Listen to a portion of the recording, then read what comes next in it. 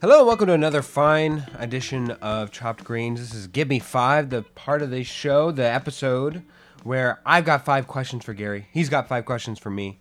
We don't know what they are, but we will answer them honestly. Gary Boucher is virtually next to me. Gary, I believe I went first last week, so why don't you go ahead and start out the show for us this week? Yes, sir, an honorary of October Spooky Month and our last movie, Evil Dead.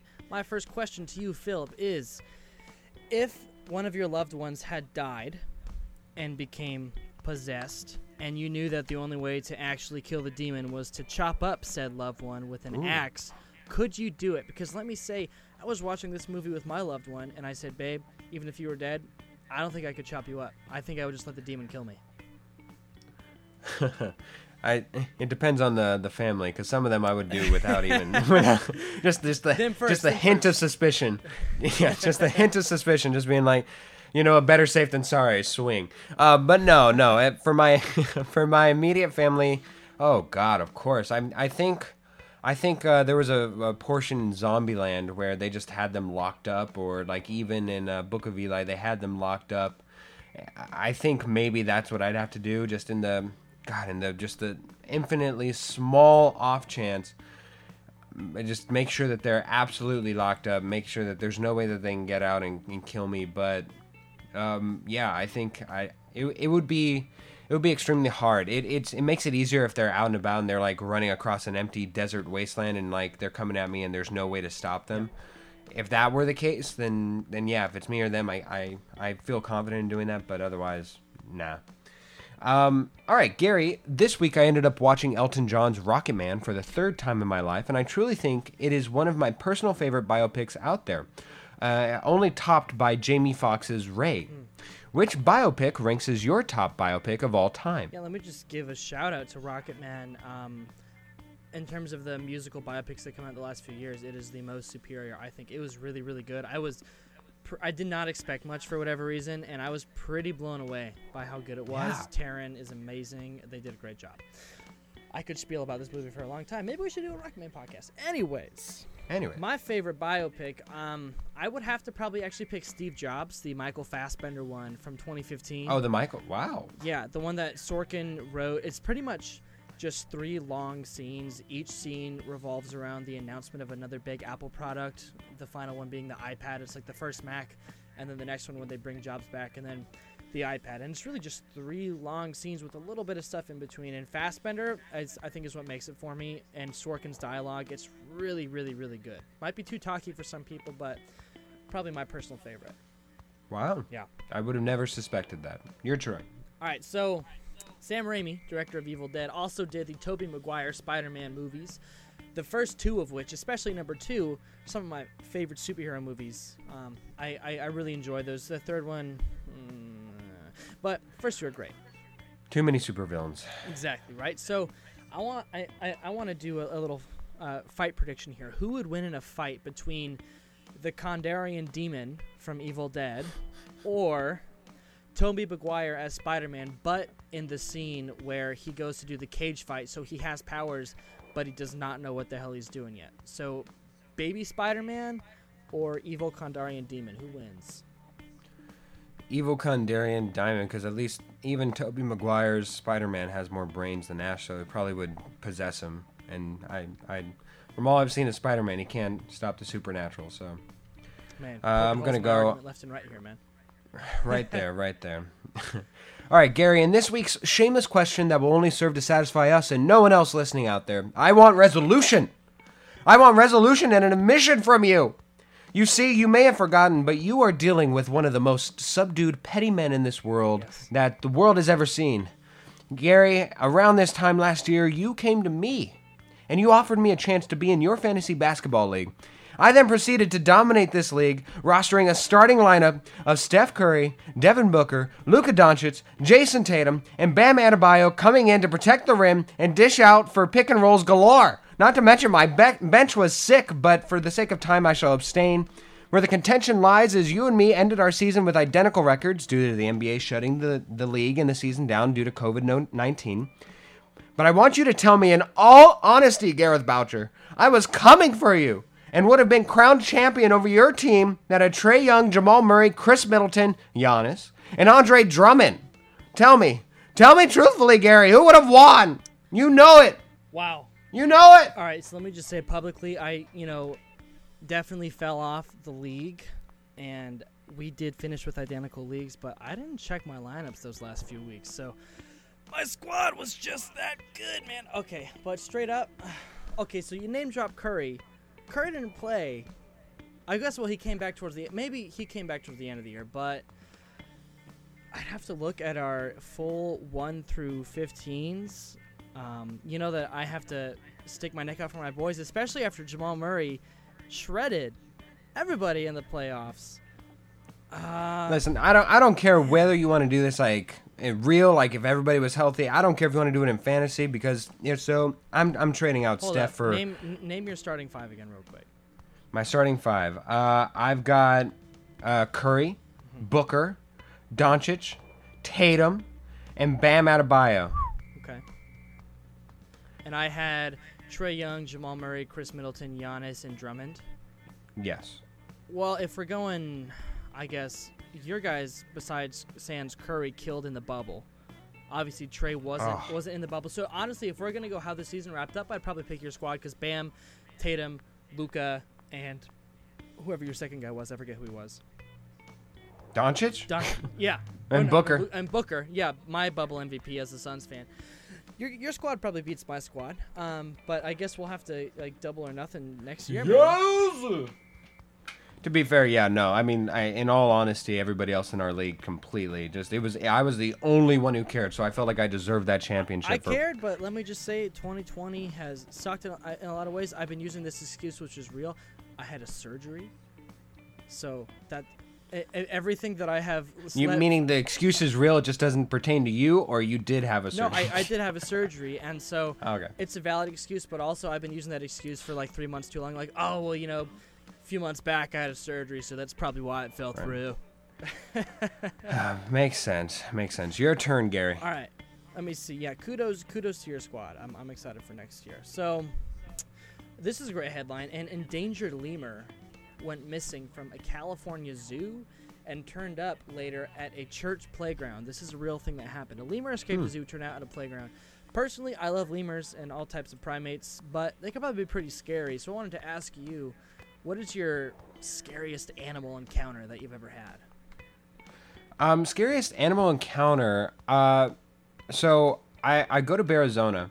Nice. And I know it sets up nicely, but it was so boring. I mean, everybody go enjoy and have a good time there, but just for me at my time in my life, I was an angsty teen and I just was not enjoying family time stuck in a car seeing bears that were sleeping the day away.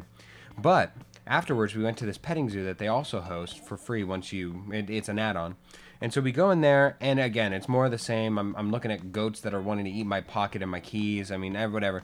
And so I just go ahead, and I finally find the mountain lions. I was like, oh, even they're sleeping around, but I'll just wait ahead while the rest of my family catches up.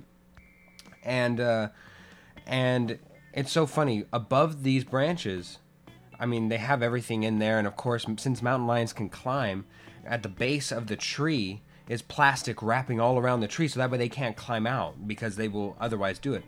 And so I'm watching these two mountain lions just lounge around like Lion King, just resting, and all of a sudden you just hear this, and you look, and in the middle of their terrain is this squirrel, and it just it's caught itself, and it's looking, it's fleeting, looking around, and I swear while you look at the squirrel, you look back up, both of the mountain lions are perched. They are alert. They are right there. Dude. And it was just the most fascinating thing to see both these mountain lions in real life go full Animal Kingdom, just Discovery Channel, coordinate, just silently, just using their tails to direct each other. And this poor squirrel never stood a chance because it hopped up into the tallest reaches of the plastic, but I mean, it couldn't get back up the tree. And as they finally emerged victorious, I looked to my left and there was my sister.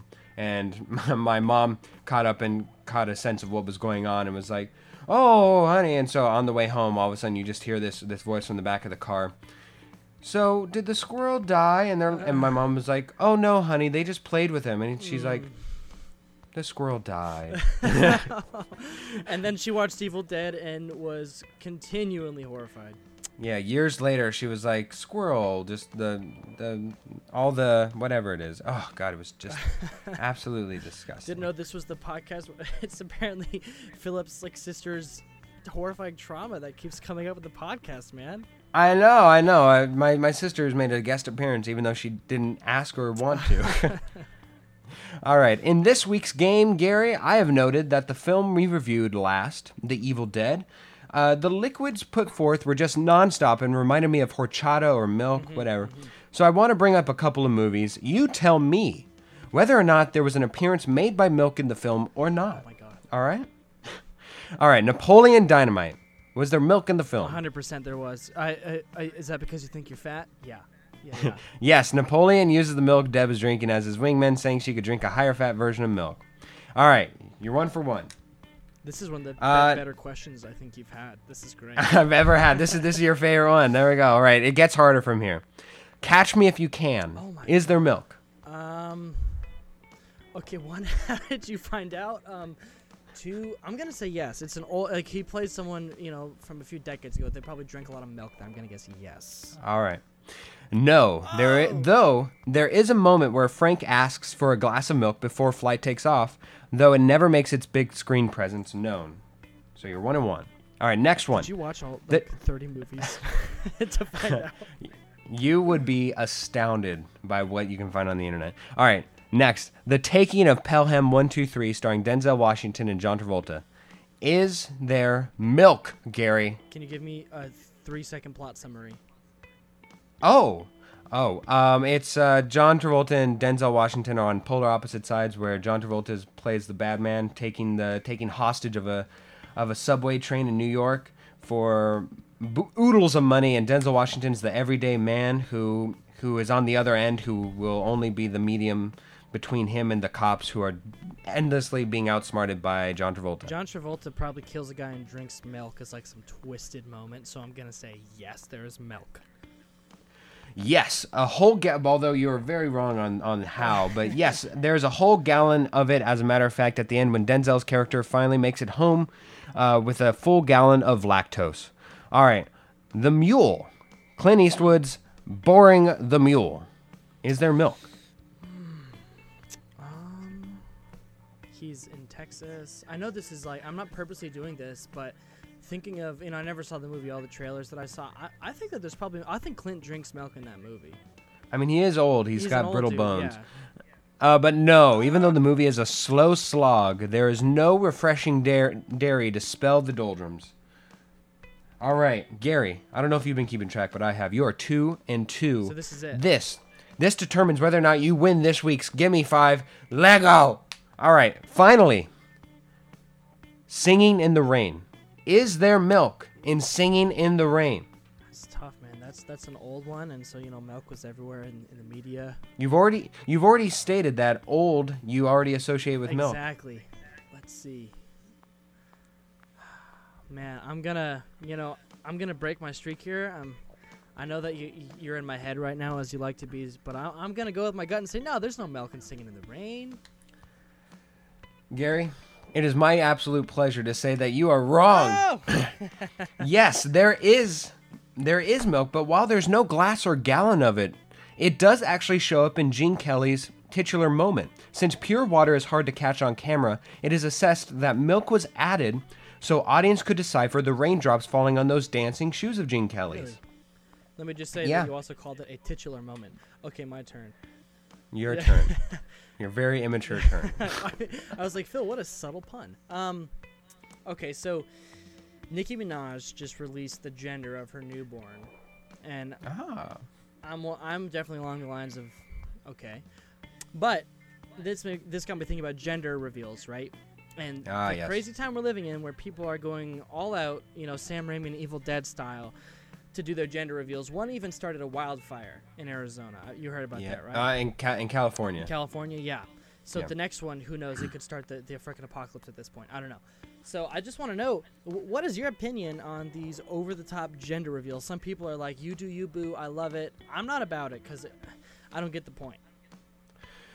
Before 2020, I was against any and all gender reveals. Well, on the smallest of scales, if you want to make it like a moment or something, enjoy. But now, since 2020, I guess I'm avidly against any that start wildfires. Yep. So I guess if it reaches below that threshold, enjoy, but I still find it absolutely... I might... Let's put it this way. I myself will neither make, attend, or be a part of a gender reveal party. Speak it. Yes, sir. Let it be known on this podcast that Philip Amarine is against wildfires. Cancel him. Cancel him. That's my stance, and I'm unapologetically behind no on wildfires.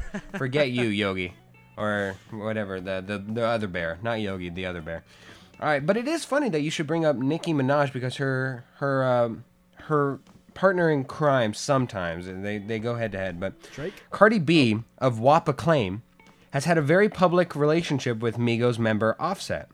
The two have a 2-year-old daughter named Culture with a K. Just wanted to say that. course. Cardi recently filed for divorce from Offset, but in only weeks since that development was seen kissing Offset at her 28th birthday party. Obviously, Cardi has had a hard time to commit to the quit.